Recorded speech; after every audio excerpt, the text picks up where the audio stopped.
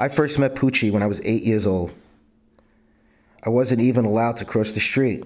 My mother instructed me to always stay in front of the house, maybe go up and down the block, but never, and she emphasized, never, manco, go to the park.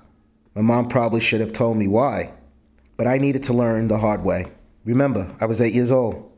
I was curious. Besides, unbeknownst to my mom, I've already been to the park, but not by myself.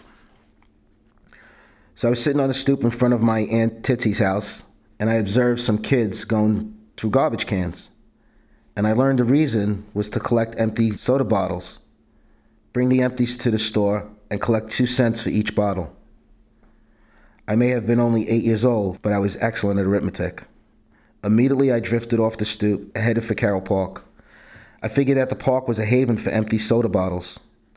Sure, my mom told me not to go to the park, but in my mind, I was doing this for her, so I wouldn't have to ask her for any money. 2 cents a bottle, I would become rich. I entered at the west end of the park, known as the Big Field. Here's where we would play softball.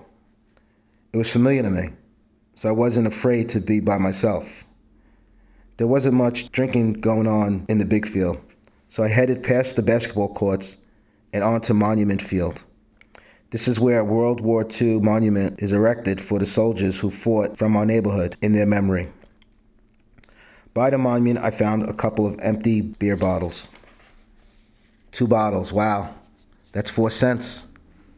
Immediately I thought, 4 pieces of bazooka, or 4 pieces of Tootsie Rolls, or 2 pretzel sticks.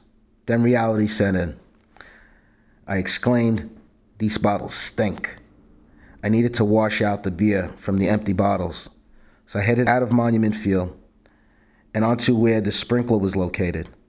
By the sprinkler was a water fountain, so I washed the empty bottles clean. I now had 4 cents redeemable at any store. I was thinking Helen's candy store, so I headed there. I was near the exit of the park when my attention was focused on the east end of the park, also known as the Old Man's Park, as if Old Man's Park wasn't part of Carroll Park. It was the forbidden territory. This part of the park wasn't familiar to me, but I observed bushes of green shrubs, and I thought that might be a place for littered empty soda bottles. These shrubs needed to be explored, and I was feeling like Christopher Columbus.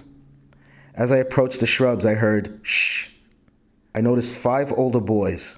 I didn't expect to see them in the shrubs, so I was frightened. I ran away from the shrubs, but not out of the closest exit, toward Helen's, for some reason. I ran back towards the west end, past the sprinkler, back towards Monument Field. I never made it to the Monument Field. Instead, I was apprehended by 2 of the 5 boys, Shorty and Ollie. Shorty said, man, for a fat little kid, you can run. I wasn't upset that Shorty said that to me. I felt like I had met a new friend. Only thing was that Shorty had me by one shoulder and Ollie had me by the other, and I couldn't get away if I wanted, because I never let go of my bottles. I continued to grasp them, one in each hand. It was my 4 cents, and I wasn't letting go. This was the purpose of my journey. There was no reason to abort the mission. Shorty and Ollie escorted me back to the Old Man's Park, over by the 2.5-foot high green shrubs. I wasn't frightened for some reason. I know that I would be okay. Only minutes before, I was scared silly, only thinking what my mom had warned me about, manco vado a palco, never to go to the park. My mom was right. You know what? She's always right.